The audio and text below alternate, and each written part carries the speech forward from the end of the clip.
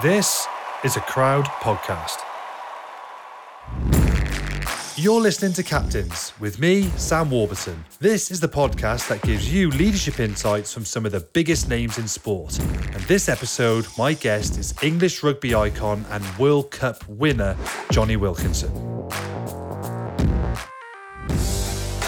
That determination when I was younger, I was unbeatable purely because I couldn't even handle my own determination. It was killing me. My own determination was destroying me. Off the field, I was facing numerous moments where I was going into anxiety, panic, depression. I have to explore if I can change. And if I do, I'm then kind of like, I've got to explore who the hell I am. I was still deeply lost in my own issues whilst trying to captain a team. And as a result, happy to say it, I was not a good captain. Hi everyone, and thanks again for listening to Captains. Really enjoyed recording this one with someone I looked up to a lot in my early career. Jonny Wilkinson transcended the sport after kicking the winning points in the 2003 World Cup final for England, becoming one of the most famous athletes on the planet. He also won the Premiership with Newcastle before moving to France, where he captained Toulon to a European and league title before retiring in 2014. Now this is just scratching the surface of Jonny's CV. He also represented the British and Irish Lions, captained England, won BBC Sports Personality of the Year and World Rugby Player of the Year. But there was a price for his success. He struggled with injuries, and here he speaks openly and honestly about managing the stress and strains of being the face of rugby. He talks in great detail about his experiences of leadership, with plenty of great lessons for us all relating to intensity and how to manage yourself. Jonny has his own podcast, which encourages a more reflective, almost spiritual approach to life, and it is on that theme that we start. Enjoy the episode with Jonny Wilkinson.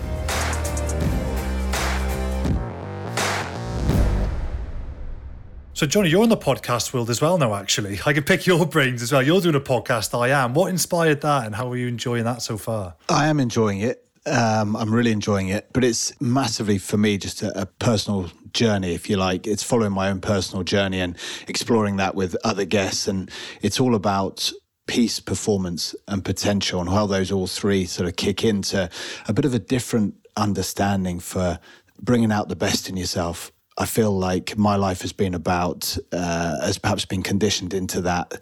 You got to, stress yourself to the absolute limit, and that's how you eke out that extra 1%. And that ultimately just hasn't been my truth. It's actually been my undoing, with that extra 1% that I've hit for. It's got me so far, and then it's got me in a lot of problems. And there's a beautiful, effortless, inspired, relaxed, loving, connective, expansive, amazing way to do it, and it isn't necessarily out there for people to get their hands on. And so I'm loving exploring that through what's being uncovered in science, what spiritual people are going through, what people have had inner transformations are about, but also what people have found through their own sufferings and through their own challenges in their own careers, be it in sport and in other areas too.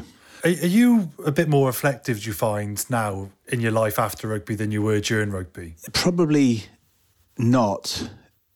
I'm just better at it. As in, when I was playing, I was super, super analytical, and I was super intense about the preparation and the finer details and trying to turn over every stone and cover every base. And then afterwards, I was immensely sort of detailed in terms of, and rigorously sort of self-critical as well in that. Which was in its way, that's just what my best effort was with my mind at the time, to try and get somewhere new. It just didn't do it. Whereas now I find that reflection is constantly opening new doors for me in how I do it now. It was kind of closing doors, and I was sort of leading myself down a smaller, darker path. Whereas now I find myself, assisting my way into a brighter, more open journey and a future, I think. So yeah, I kind of equally as intense about it. I'm equally as obsessive about everything I do, but just in a way which almost rewards my health and well-being as opposed to, takes it away. I've obviously followed your career very closely from when I was young and you first came through, and I've admired all that you've done massively. And I was doing some reading earlier. My wife was in the kitchen with me, and I was laughing. And I've always felt, I've listened to a lot of the stuff you've done, and I've resonated with a lot of it. And I read this one bit, and I started laughing. My wife said, "What are you laughing at?" And I said, "Oh, it's really interesting actually how Jonny's mentioned these 3 stages. And you said stage 1 about sport, like being the best player you want to be, just full of pressure and stress. And I talk, when I talk about my career, people think it's quite negative, because I'm like, oh my God, that's just what it felt like. I was kind of, that's why I quite like your story, because I was quite obsessive as well. So it's nice to hear somebody else going through similar things. And then your stage 2, you said you wanted to be the best you could be, but only by comparison with others, and feeling better when others suffer misfortune. And I laughed again. And I was like, I think I'm coming out of stage 2. Because then you talk about stage 3, just letting go of everything. I was like, I think I'm entering stage 3 now. I'm 34. Yeah. How old were you when you got into stage 3? Well, I think it's funny. There's a kind of missing stage, which is stage 0, which is when you're a child. And all you do is you just play through absolute passion. You don't give a toss about who you're playing against. You don't even need a game to play. You don't need to compete. You just need a ball in your hands to express. Then stage 1, like you said, be the best. And all that means is just conquer anyone, anything, at all costs. At all costs. And then you kind of go, geez, this is hurting me.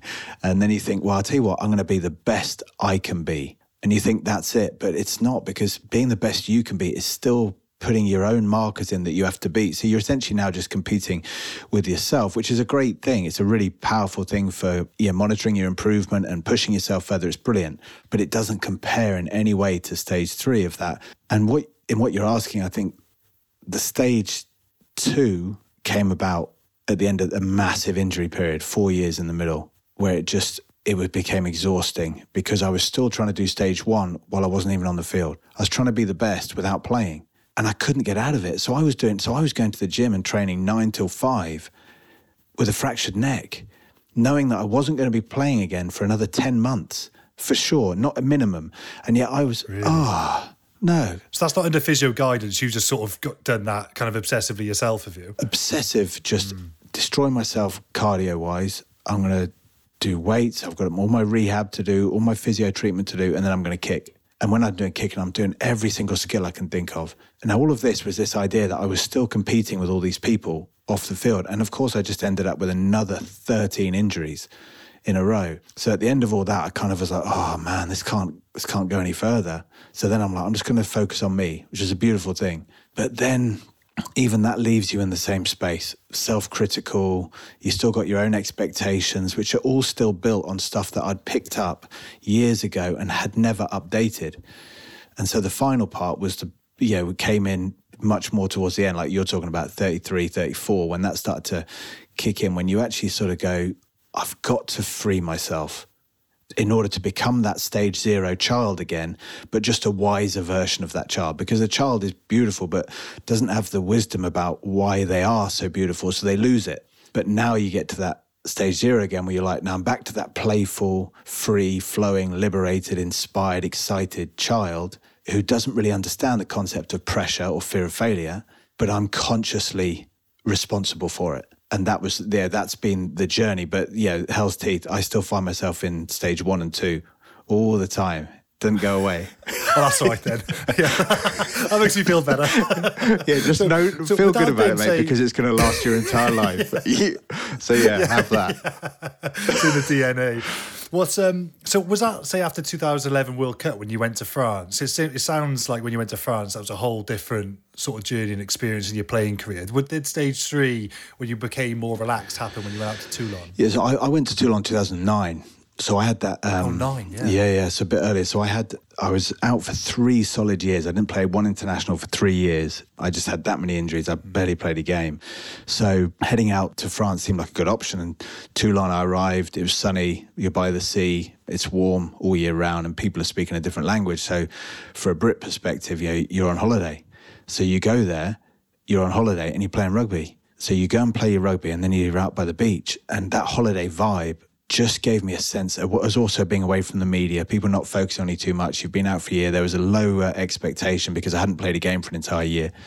And then all of a sudden you give yourself that freedom to say, or that freedom is given to you. And for 3 or 4 months, you just love it. But then because I didn't own that freedom, after 3 months, it's going, well, people turn up in the crowd with a few banners with my name on. And suddenly I start the whole journey again. I'm back in stage 1. Completely. And then, it did give me that freedom. and the lifestyle and the distance helped, but something else, it was ultimately what I found was, yes, breaking out of the relationships in terms of me and my environment in England was a healthy thing. But the ultimate relationship I had to change was the one inside me. And that took a while, because even, you mentioned England 2011, 2009, 2010, going to that World Cup, I was in a terrible state mentally because of all this. So, even though, and Toulon became a bit of a respite home for me when I went back there, it was sort of like, big breath. But, so much of this is so powerfully embedded that it was a huge, huge thing for me to face it. And as much as I kept thinking I wasn't really getting near it. I had to face some serious vulnerability to get there. So what sort of mindset were you in there when you were captain of Toulon? Because you almost had like two separate careers. You had the phenomenal success of the World Cup to start with, and the huge reputation that you carried then, as you've sort of talked about, for the next sort of 6-7 years from that. And then you went to Toulon. It's like you had a whole new career again, equally as successful within the double in your final season. What sort of mindset were you in at that point?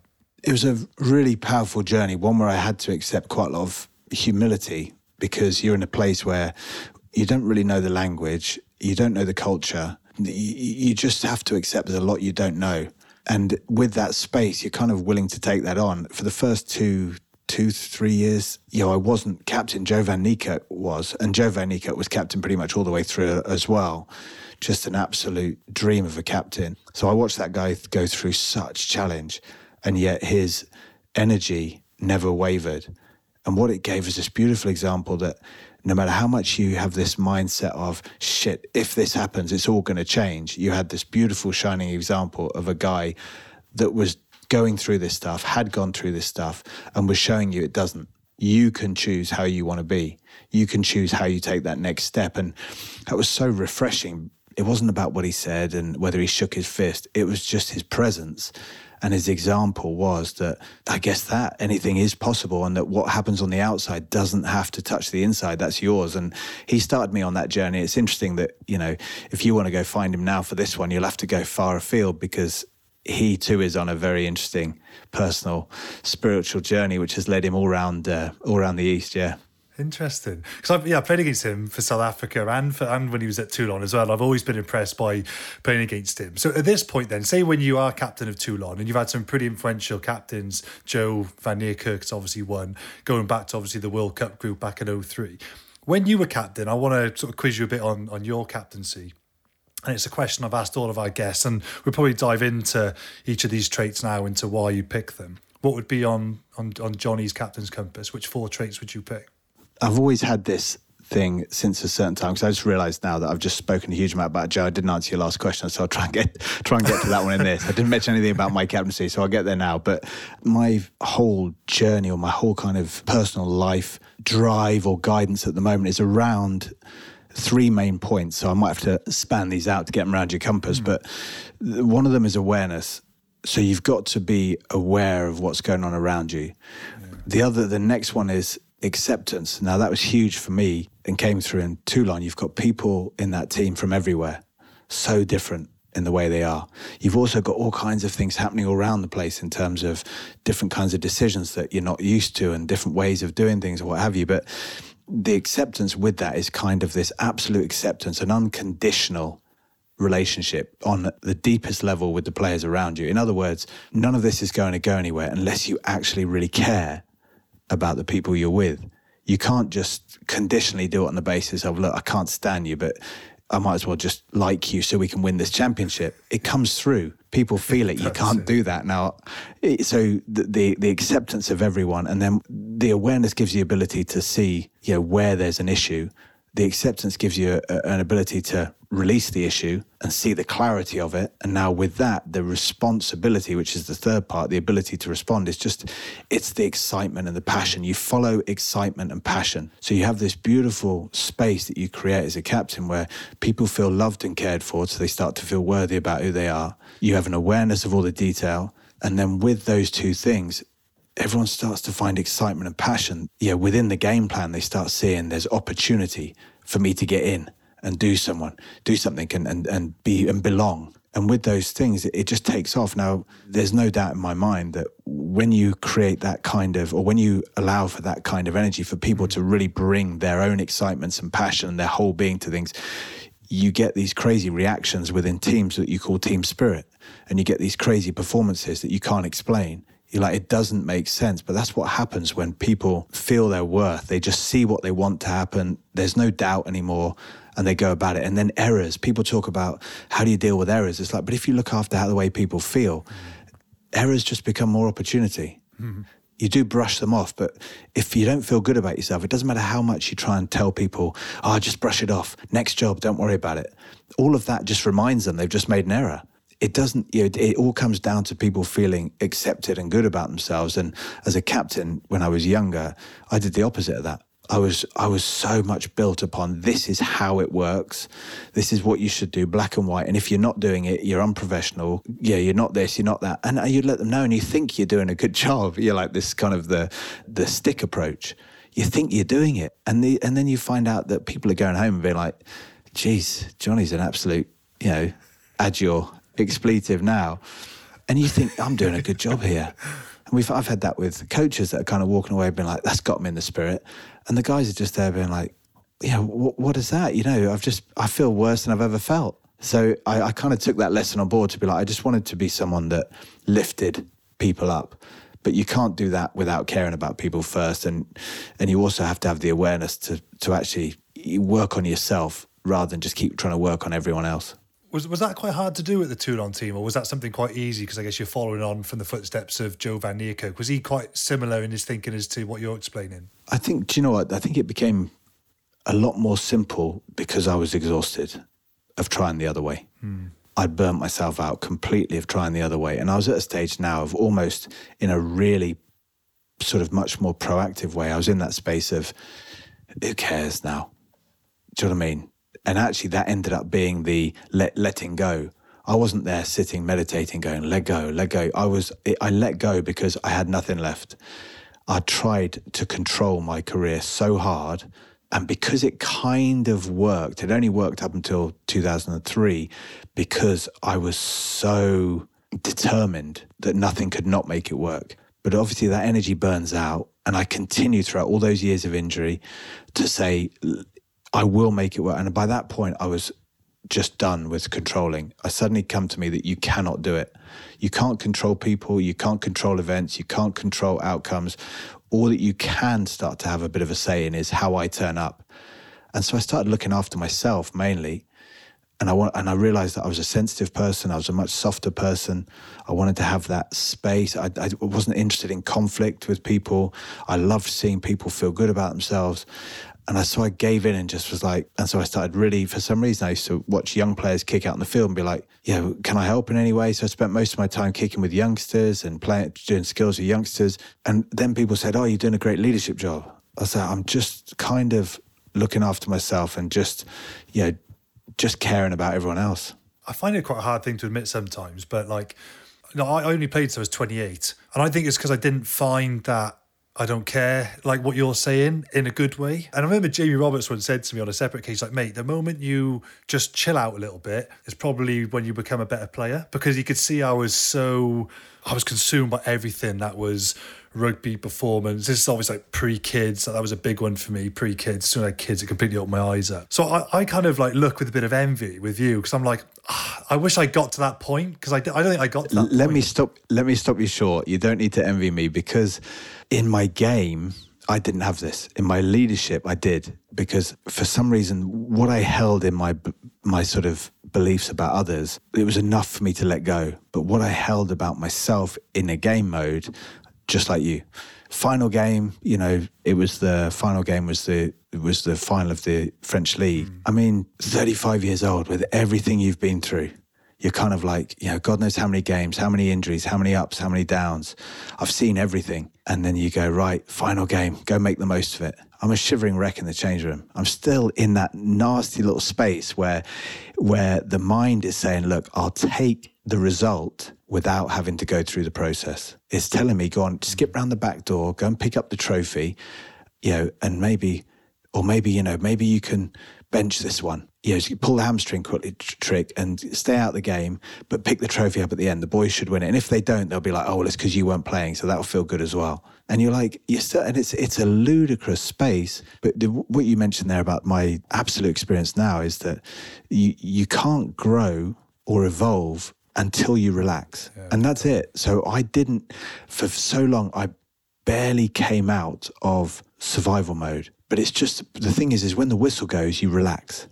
That's so strange because I would say like I've been on buses and I'm like I wouldn't mind this tyre popping here so we don't get to the stadium like when I'm in the so not that was very rare but you think oh god I'm putting myself through this but you're right but I'm like why am I like this because when I cross the whitewash and the whistle goes I've never been nervous for a second like that's just the know comfort zone yeah you're in. It's really interesting you mentioned about being 28 and thinking you could have played on. I know that I plateaued in certain elements at a certain time. Now, you could argue the 4 years of injuries. I had both shoulders, necks, punctured kidney, both ankles, both knees 6 times between them, groins, everything. Wow. But actually, when I look at it, I still was physically pretty good to go. But I plateaued because of this. The sheer fatigue, and what happens when you're constantly tensing is you lose all your range. You lose your wingspan. And metaphorically, what it means is you lose your reach. You stop having such a sphere of influence because you become too tight, too small, too rigid, and too narrow. And that plateauing is ultimately, when you say, I could have played longer, I think to myself, I could have easily played longer. I could have played so much better if I would be. But the thing is that I was never ready for it and I wouldn't be. But that determination won't let you go until it's time to go. And I think exploring that's been really interesting to me. Why did I keep going another year? And then I said no. Why? And it's not like you give yourself credit for the decision, but it's not. Because if there's enough purpose in you to say you have to keep going, you'll keep going. But my purpose changed. My purpose is about something else now. I'm unfolding as to what that is. But that determination when I was younger, I was unbeatable purely because I couldn't even handle my own determination. It was killing me. My own determination was destroying me. So whatever someone else was going to try and do more than that to me, it was like, you can't do anything compared to what I'm doing to myself. Believe me. I'll beat myself. Don't you just stay there and I'll probably beat myself.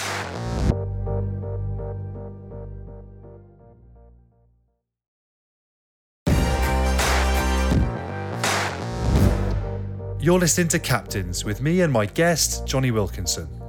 Has captaincy and leadership changed you away from rugby for the better, do you think? I think it's been a very interesting journey being like, in order to be a captain of a team and all these different moving parts and to be able to try and somehow, as a coach would say, I want to try and bring the best out of everyone. It's a lot of moving parts. Within those moving parts, there's a lot of moving parts. It's ludicrous how complicated that is. And in order to even have a shot at that, the only way you can do that is through massive sensitivity. You can't look and think your way through how are you going to put 35 guys into a space where this works with this game plan, with this crowd and this whatever. It's all through feel and connection, all that. But in order to be the captain of that, you have to at least be captain of your own ship. And that's got so many moving parts. And I was captain of many teams, whether it be Newcastle or England when I was growing up in like mid-20s. I'm fascinated by how you did it, mate. It's incredible. I think it's a huge, huge respect to you because I was still deeply lost in my own issues whilst trying to captain a team. And as a result, happy to say it, I was not a good captain in any way when I was younger. Not a good captain at all. I did my best and I led by example. And the only thing that probably helped was the fact that I gave everything and I wouldn't lie down. And other people may have found that okay. But I had no subtlety or none of the nuance, none of the connection to players, none of the feel. It was just, I was lost. I'd go and do the coin toss. The guys wouldn't see me before the game because I'd arrive, go and do my kicking. The ref would have to come out and find me to do the coin toss because I never went in because I was too busy kicking. So he'd be like, look, can you please come in? I'd be like, just give me 5. Yeah. He'd be like, get in, get your ass in now. All right, come on then, coin toss, shake the guy's hand. Yeah, you're good, we'll have that end, whatever. I'm off out again. I'll come back in, I'll do the team talk, that was it. Now, I was self-absorbed. There was no way I had enough energy for anyone else. I had to do my own work on me before I could even think about a captain. Funnily enough, that parallel thing was, as I went through my struggles, I was like, geez, my self-importance is moving away. And as it did, I was starting to realize there's other people around. And geez, nobody feels like they can be who they want to be near me. They feel like they have to be who they have to be. They're all told to respect me. I'm not sure any of them do, because I'm just not necessarily a very open, nice person to them. And so, you know, as that journey paralleled, I got to Toulon. Like I said, I just suddenly realized that I'm not a special someone. I've got to get over that. And the fact that I think I am is really destroying me. And as you do that, you're like, geez, I've just realized how much I like these guys. As you let go of that, you're like, you're great. Whereas when you hold on to that, you're like, you're a threat to me. Yeah. You're a threat to me. When I let go of my self-importance, I'm like, I love you. I mean, I'll do anything for you. And they feel that. But it's been a parallel journey. So in a way, it's been what's happening off the field, what's happening on the field. It's been the same thing. You've got to do your own work before you can think you can work on someone else, especially when it's that detailed. And I was still in that space of being like, I've got to go out there and deal with all this fear or whatever. I haven't got time to... If someone comes over to me and says, what should we do on this? I'd just be like, just do that, it'll be fine. You know, I wouldn't have the time to sit there and offer any kind of real, you know, time and energy for anyone else. What about what you were saying there probably was going to lead me to my next question, which was, and I'm not sure you might have answered it already when you said about you found that there were certain things difficult as a captain. What was the biggest mistake you felt you made as a captain? I think, this is going to sound like a joke, probably taking the captaincy. Really? I was going to ask that because there's a number 10 as well. People always question about 10s. They've got so much to juggle. You got your own, like you said, you got your own thoughts. You're the quarterback. You got everything. You got all the team plays. Then you got the captaincy. I always wondered, do you think 10s do make good captains? I think it's a personality thing. I think I ticked a lot of boxes visually. Performance, actually, hard work, diligence, all those things. Yeah. Hard work, all those things, looking composed. But actually, like I said, the depth of this is really interesting because when I was 18, I went up to Newcastle. I joined a changing room full of internationals, all of them probably about 30 or 30 plus, you know. Basically, every position was held by an international. And it worked beautifully because you got all these experienced guys looking after all those difficult elements of managing the game and, you know, and all the tactical stuff. And then there's me just being able to just express that kind of energy. And then I go into that England team, same deal. Older guys everywhere, brilliant, experienced guys, real knowledge and wisdom. And what was never experienced or investigated was what would happen when you remove that bank of father figures almost. When those guys all headed off into pastures new, I was injured for 4 years. And so I didn't get a feel for it. And then I came back and suddenly I'm one of the oldest guys.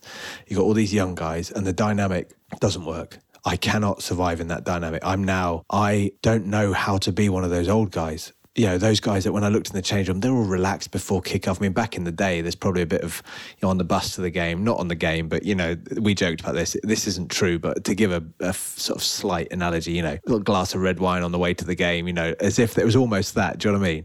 It's a brilliant amateur professional crossover. They're so relaxed. They give off that amazing energy, which works beautifully with mine. But now no one's got that energy. You got young guys looking at me going, tell us. And all I've got is that ball of energy, of intensity. I need someone above me going, it's okay. Yeah. And I haven't got that. And now you want me to be that okay voice to these youngsters. I didn't have it in me. Like, it's what I meant about being captain of the own ship. You've got to do that work before you can think. Now, what does everyone want to know? They want to know it's okay. Yeah. Now, looking at me, people thought that by looking at me on the field. But when you speak to me in that state, they were like, it ain't okay. This guy's giving off serious, unstable vibes. And as a result for the youngsters, I was trying to take everything off them, not consciously, but every bit of anything that needed doing, I'd try and do it. So they backed off. So I would then be going, why is no one helping me? But of course, they don't know what to do. And then would take me out the team, someone else plays. Boom, it works. This is life's work. It's brilliant. This is kind of the depth, I think, that at some level needs to be understood about teams and about high performance endeavors like sport and elite athletes, high achievers. It's mad, but that sort of intricate detail isn't there. Yeah, people just look and go, why is he not doing that? Why is he making these random decisions? Well, it's because, you know, there's something going on with everyone in the dynamics and everything. So it's kind of funny, but in that state, if you can imagine someone saying, here's the captaincy of England, there's no way I'm turning that down. This is another part of my perfect CV. But what I probably needed to do was to have the capacity, which I didn't have, to say, I don't need this. I need someone else still saying to me, like Martin Johnson, Johnny, knock this one over. And me being like, yes, sir. I didn't need to be the one deciding whether we kick for goal or not. I mean, what am I supposed to do with that? I want to kick the 3 points, but I'm fearing failure. I want to win the game for everyone and be the saviour, but I also don't want to lose it. And now I'm captain of those decisions. You're like, that's why you need a Jono. That's why you need someone like yourself out there. And like I say, it's always difficult for number 10 when you're in those positions to be like, right, do I kick or do I not? It's like, well, it's not difficult for them if they've got a balance to their personality. But when you had mine, it was like, geez, it was a mess. Who were the boys in 2003 then? Because I still to this day that's the greatest Northern Hemisphere team that we've seen. Which of the leaders in that team did you resonate with most, and what did you like about their leadership? Martin Johnson, obviously, as a captain, he had that thing where he wasn't going to break records in the gym, but you couldn't shift him on the field. People were physically scared of him. He never backed down. No one ever beat him. John, I want to ask you about him because I've interviewed him about captaincy, and he's a very humble man, and he won't talk himself up, as I guess nobody does. But from your perspective, what do you think made him such a good captain? I think just he had that relaxed side about him, and he was just happy to be who he was. He wasn't trying to prove anything. He was sort of angry and aggressive enough to instill fear in opposition. He had that no-nonsense approach that was probably, in terms of the opposition, being like Jesus, but for us, a bit of our enforcer and our leader, but there was a human side I think he offered as well, whether he knew he did. But there's a couple of things just about him. Was every night before, the Friday night before games for England, he'd do his team talk, and it would be, it's such an incredible atmosphere around those team talks. If I walked into that atmosphere now and felt it, I'd be like, oh my God, it would bring it all back. It's like there's a silence as he's talking, but it's like I can feel it now. And he would say the words, and there'd be some effing in there and some what have you, because that's the way he did it. Sometimes he would just before when we ran out onto the field, he'd get the boys in a huddle and he would go. Other times he'd be so calm. In these team talks on the Friday night, he was always quite sort of like setting the scene, and it was like, oh my God, your heart's pumping and everything. And afterwards he'd go, right, alphabet game. And the alphabet game, I don't know if you played this one, is you read out the alphabet twice in different orders and you end up with 2 initials, and you all play a game. You've got to try and find a famous person with those initials. And if you get one that no one else has got, you score these points. And it was this kind of understanding within it where you're going, he means this with his life, but it's still a game. The other one was in the World Cup final when he normally do his team talk just before we went out of the tunnel, and this time we were lined up beside the Aussies, and he turned around to do his team talk. We always did, and we're lined up, so they're looking at him as well, and he's got his big hand round the ball, and he just kind of goes to speak, and he always said something, but this time he didn't. He just sort of went, turned around and ran out, and it was like, oh man, he knows we're ready.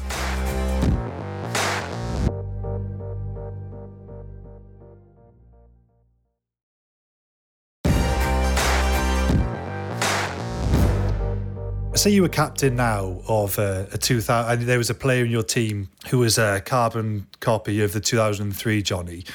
Would you get on with that player, and how would you treat him now? What would you tell him? That version of me in 2003 was on his way to doing something quite challenging and somehow getting it across the line. And you're kind of like, geez, why mess with that? The thing that's come through now, I guess, is that I had 2 hours on a weekend, which kind of looked after themselves anyway. But I stressed the rest of the week for those 2 hours, which looked after themselves anyway. So my gift looked after me on that field. You know this, because as soon as the whistle goes, it's your gift that does it. It's not you running around going, okay, put arms on ball, steal ball, give up pass. It's your gift just goes, I know what I'm doing. Yeah. So it looks after, and so you waste an entire week stressing. You waste so much time feeling so investigating and indulging doubt about yourself and indulging insecurities and feelings of insufficiency and conflict and whatever, all under the idea that this is somehow you adding to your gift. But things like training in the gym and all those things and building yourself up around it and doing your skill work and doing your practices, all of that creates the physical body and the all this stuff that needs to go and do its job. But all the stressing, if I look back now and say, was it worth it? Of course it's not. You know it's not worth it, I think, same as me, in that because all you've got is now. It doesn't matter what you've won or what you've done. It doesn't make your now any better than anyone else's. It might make your surroundings look different, But who you are and how you relate to life is not changed by stuff you've done. Anything you do. And I think that's the point I'd come to, is be like, look, this is great, but on some level, understand, go get it, but find the enjoyment instantaneously in what you're doing, not in what you're going to get, because it will not save you. Whatever you're feeling, it ain't going to save you. And I think for me, that's what I was constantly building up to every game, feeling like that game was going to define me, and I was giving away that capacity to choose who and how I wanted to be by saying, if this game goes well, it'll define me. If it goes badly, it will define me and ruin me. Either way, it was a knife edge, but none of that was true. But now, you know, I'm sort of, my message is just to ask people, you know, is this how you want to be? And that's the big question. And when they say no, you're like, well, then that might be permission just to look at things. But if they say, you know, if you say consciously, look, are you enjoying this? Is this worth it for you? And I think in that state, I would have said to myself, you know, at certain times I'd be like, no. Other times I'd have been like, yeah, when I was younger, I'd have been like, I don't care. Yeah. Getting nervous for 2 days, I'll take that all day. But at some point, it gets too much. I agree with that. You said earlier that your own determination was killing you. And you said that you're now searching for that freedom. Was there one particular moment that started you off on that journey, or was it a slow build-up? I think the whole idea about the determination was this idea that I think I had so much coming through me, so much desire and passion to play, but there was this massive build-up because I was stood in the way of it. All this energy just wanted to express itself, but I was putting all these conditions on it. It has to be perfect. It has to be like this. It has to go like this. And as a result, that conflict was just, that's what I'm talking about, that stress, that suffering. But rugby was a manifestation of this. It wasn't the source of it. The source of it was in me. And as a result, outside the field, off the field, I was facing throughout my childhood and upwards so many crises moments, which, you know, may be viewed as sort of mental health type things or emotional kind of breakdown type things, but so many crisis moments where those conditioned parts, ideas about how life or how the world is, who I am and how things should be, were in conflict with this energy. And as a result, I was facing numerous moments where I was going into anxiety, panic, depression. And it's through that, bit by bit, there becomes a deeper awareness. And at some point, there's a mix of when I guess I was a bit more ready and the crisis was that long, that deep, that you suddenly realize that I cannot continue past this moment unless I surrender some of that stuff. And I guess they build up, and it gets to one point where I realized at one point off the field, I sort of just realized that, you know, unless I change, this is an impasse. Unless I change, and that was the big moment to say, right, I have to explore if I can change. And if I do, I'm then kind of like, I've got to explore who the hell I am. And then it was like, shit, performance is looking a lot more exciting from this angle. I'm so different to the 21, 22-year-old Sam. So like, yeah, when I was playing, like I said, I got to 28, 29, I called it a day. Like I just, like you sort of explained, I just sort of ran out of energy. I could have carried on. I just finished because I thought, yeah, no, I haven't got the energy to keep doing this, you know? And then I had kids, and it sounds like a really corny line. It's weird. I changed from like wanting to be the best player or the best open side in the world to like wanting to be the best dad. I just completely swung. And I was in like this wrestling bout with this young 7. And normally at pre-season, the young boys come through the academy and I'm like, yeah, brilliant. Like checking with me. And, you know, I'd love them to sort of give me a kick at the backside, but also let them know what the standard is, you know. But on this occasion, I was like, I just want to be a dad now. I'm fed up of being this selfish, obsessive player. I don't miss playing pro. I haven't missed playing pro one bit. But I look at the people playing the game on the club's pitch level and I think, oh, God, that looks awesome. You know? Yeah, it does. It's actually just playing, you know, like when you're a kid, you know. So, yeah, my priorities have changed, you're right. It's really interesting. You mentioned even just wrestling then. It's a big part for me of the captaincy side of it, but also about just general. Looking at your team is to understand just how different everyone is. Oh, yeah. That's the one mistake I made. There is no way you can say, look, and this is what I used to do when I was younger, is say, look, the one size fits all. Yeah. And you know what that one size is? It's my size. Yeah. It's my experience. Yeah. Is not my truth. It's your truth. And it's the truth for all of us. So I want you guys training 2 hours extra a day, standard. And of course, you've got kids going, I hate rugby. I now hate rugby. I hate my life. because it's not right. But at the same time, I was very similar to you. I had to be the best in everything. I used to train separately for the England fitness test. Really, yeah. It did nothing for my game, but I had to win it. And I had to break all the records. So I used to, and it destroyed me. Because I would do my team training with Newcastle and I'd grab Steve Black and I'd say, Blackie, come on, mate, we need to go and do this because I have to win this. It had nothing to do with, was it helping me get better? It was just like, I cannot afford to lose. Then I did the same thing for Toulon. In my holiday, I'd be running track, trying to do this 5-minute run. And, I had to be the furthest. And after a while, I broke down in the same year, the 2011. I was out there running the track and I was as fit as I always was, but I just didn't have it in me. And while I was running the track, I kept running a lap and thinking, I can't do this. I can't do this because I knew the year before on a one-off, I'd done it on my own with the coach and I'd absolutely smashed it. And now I was under this pressure to do it again. And all the team were like, Jesus Christ, you ran how far? And I'm sort of like, okay, I'm training for it. And I just burst into tears. I had this unfortunate situation where I was faced with this challenge that my whole identity was based on. But there was this change in me. I just didn't want it enough. So I phoned the coach and I was trying to think of the best way to phrase it. Ultimately, what I said was I pulled the card that I'd never pulled before and I said, sorry, Matt, I don't fitness test anymore. I'd never gone against the team ethic, but I said, I don't do it anymore. I said, it's destroying me. I'm not going to, I'm fit. And this happened with, same thing with wrestling, and that was with the England team. They were doing wrestling. And of course, I'd have been the young buck thinking, and I used to fly into hits on the field. I'd give everything to it. But I went in that wrestling ring and before it, I was panicking, like almost panic attacks.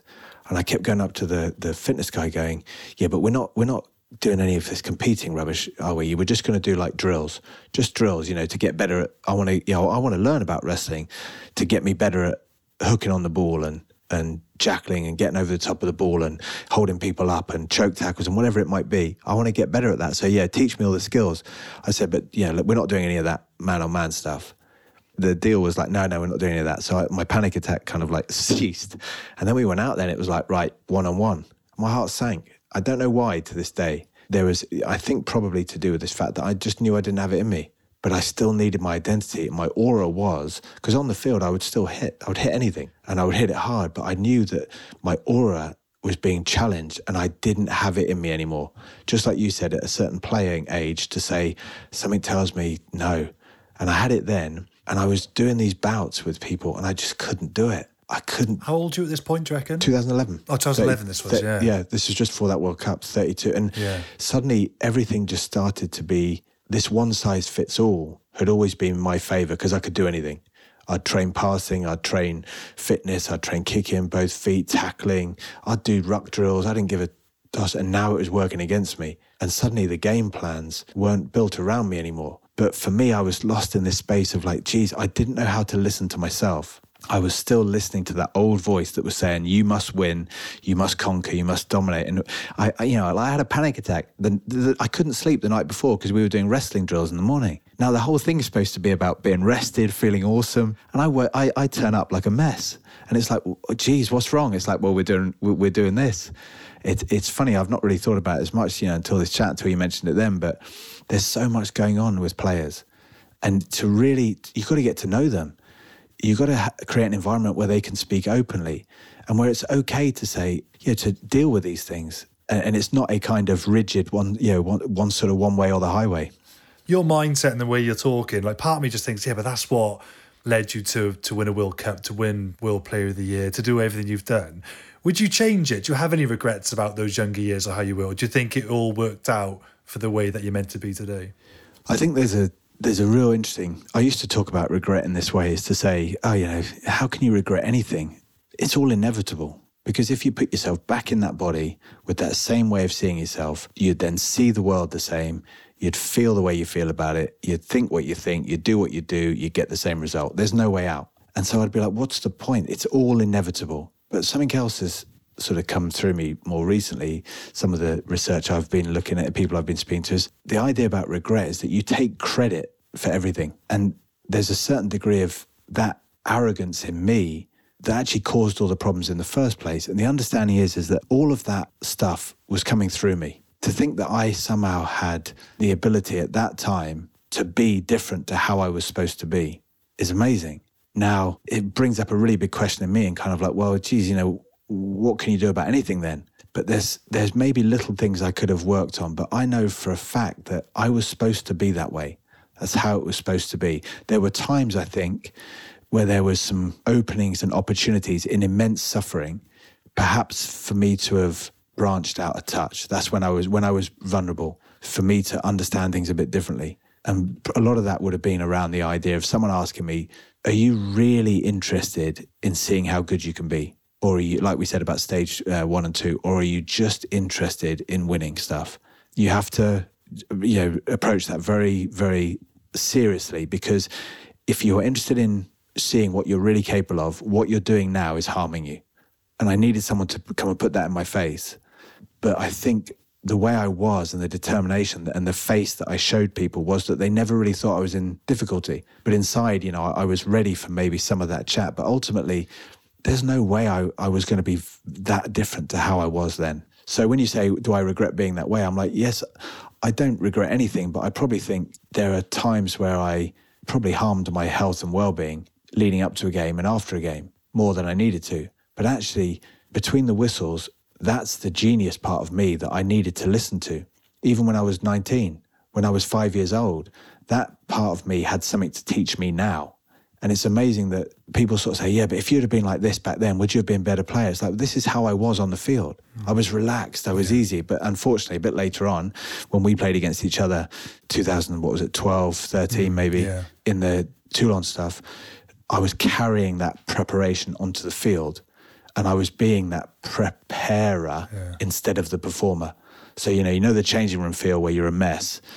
I was then carrying that mess onto the field. It wasn't disappearing with the whistle. That's where probably I started to really investigate this, because I wasn't getting that clean break. Did you get there at all in your playing career? So say that you talk then those years. Did you get there in 2014 then? Because you seem to be very happy playing in 2014. No, I didn't. And you know what? No one ever will. If something means something to you and you need to be there and you have a purpose for being there, you will carry with you a degree of that, what I call, or my brother calls, eustress. That it is stress, but it's a life enhancing stress. It's purpose, it's meaning, but it's still uncomfortable. The only time I got there was 2 times. One was when I turned up for a game when I was 10 years old. I turned up for training and the coach told me 2 minutes before, it's not training, you've got a game and kickoff's in 2 minutes. I put my boots on, went out there and smashed it. That's the best thing. I know. I always think that's the best thing to do. When people say to me now, do you miss playing for Wales? I go, no. They go, what? You're mad? They go, oh, no. And if it's just what you said, I said, if I just turned up and suddenly chucked a jersey on and played, it'd be the best thing in the world. But am I willing to do what it takes to get to that point? I'm like, no. I'm not going back there. Yeah. I agree with that. The other time was I was 12 or something, playing against these under 15s, and they were so big. And a friend of mine came over and said, guys, let's get in a team huddle. So we got in a team huddle and then just told this ridiculous joke, which as a young kid, it's full of like rude words. And it's about the like something that he says, we should do this to the opposition. And I got the fit of giggles. So I'm 12 years old playing against these monsters and I'm going, I'm so scared, but I can't stop laughing. And I was awesome. I was so good. So I started thinking to myself, wouldn't this be the right idea? It's before kickoff, every time I should get the team in and come up with something stupid to say and let them all just have that energy. It's so funny you say that, right? And I don't want to bring this up because you've done way more than I've ever done in my career. So I don't mean to bring this game up, but it only happened on this game. 2010 Challenge Cup final in Cardiff. We played you boys. And you went off. Yeah, you went off, didn't you? But that pre-match team meeting, it was the Benny Hill theme tune as we were in this hotel in Marseille, and it was all of our cock-ups of the season. Boys getting knocked out, spinning around, falling on the floor, boys dropping balls, missing tackles, getting bumped off. And that's hilarious. We were all in stitches walking onto the bus, and we were all giggling on the bus. I thought, we're playing Toulon in a final, and it was an absolute masterstroke from Di Young, our head coach. It's a masterstroke. Honestly, it was the best pre-match speech I have. It wasn't even a speech. Yeah. It was the best thing I ever, because we all went on and we just played. So it's funny that, because in a way, it's the humour, it's the ease, it's the relaxation. You can't laugh in survival mode. So you click out of survival mode, but it has to be funny. It has to be really funny, and it has to catch you by surprise. Because if someone tells you a joke when you're in survival mode, you just push them out the way. Yeah. But if they catch you slightly unawares, so it's not something you can do every week, because it won't have the same power. But it's so, this is kind of like that environmental management stuff. Understanding things like that so intricately is really powerful, because the old thing that's like I said, didn't work for me was this, or certainly didn't carry on working for me, was this idea that stress and suffering will bring you joy in your performance. It doesn't work. But the thing is because everyone feels so rotten in the change room with stress, and then it goes on the field, you link the two together to think, so a captain then starts driving that stress a bit more. And coaches start coming in with chat about, I need to get them more fearful and more angry. And that's what will release the joy. It doesn't. The joy comes with the relaxation. And it doesn't matter how stressed you get beforehand, the relaxation is where the performance is. I know we've met before, we've shared a studio a few times and things, but I've never wanted to obviously pick your brains on this stuff, because I thought, without hearing your story first, I thought, you might think I'm a bit of a weirdo, so I'm not going to go down that route. But it's been lovely to sort of share your experiences, and probably don't realise it, but your influence, mate, is transcended way beyond rugby, even way beyond your playing career. You've been an absolute inspiration, mate. So honestly, thanks so much for your time. A genuine privilege, and look forward to catching up soon. Mate, listen, it's awesome to have these chats, and like I said, I'm in a space now where I enjoy having these chats to find out so much more about other people. Because maybe that's something you miss when you play, and you just see them too much as opposition. It's so beautiful to connect afterwards and be like, geez, we could talk. I mean, I know I can talk for hours, but we could go on, mate. But we'll have to. I'll have to repay the favour. You'll have to come and get all deep with me on my podcast soon, mate. It'll be a pleasure. Cheers, Jonny. Love it. Cheers, mate. Nice one. Thanks again to Jonny for his time, and it was great to catch up. I resonated a lot with what Jonny had to say, and I was myself quite a young, intense individual, and in a rugby environment we all have that alpha mindset we feel we need to live up to. But Jonny talks about how vulnerable he was at times, which I certainly experienced myself. Make sure you check out his podcast called I Am, available in all the usual places. Thanks to everyone who has got in touch. It is great getting your messages, so please keep them coming, either via email at captains@crowdnetwork.co.uk or by using the hashtag CaptainsPod on social media. Any suggestions for future guests or any captaincy questions you want to ask me, let me know. Make sure you are following us on LinkedIn too. Just search for Captains with Sam Warburton. And don't forget, if you subscribe to Crowd Sports Plus on Apple, you can get these episodes ad-free, as well as bonus Captains content every week. You can also listen ad-free on Amazon Music. Next week, my guest is an Olympic legend, Sir Chris Hoy. I'll see you then.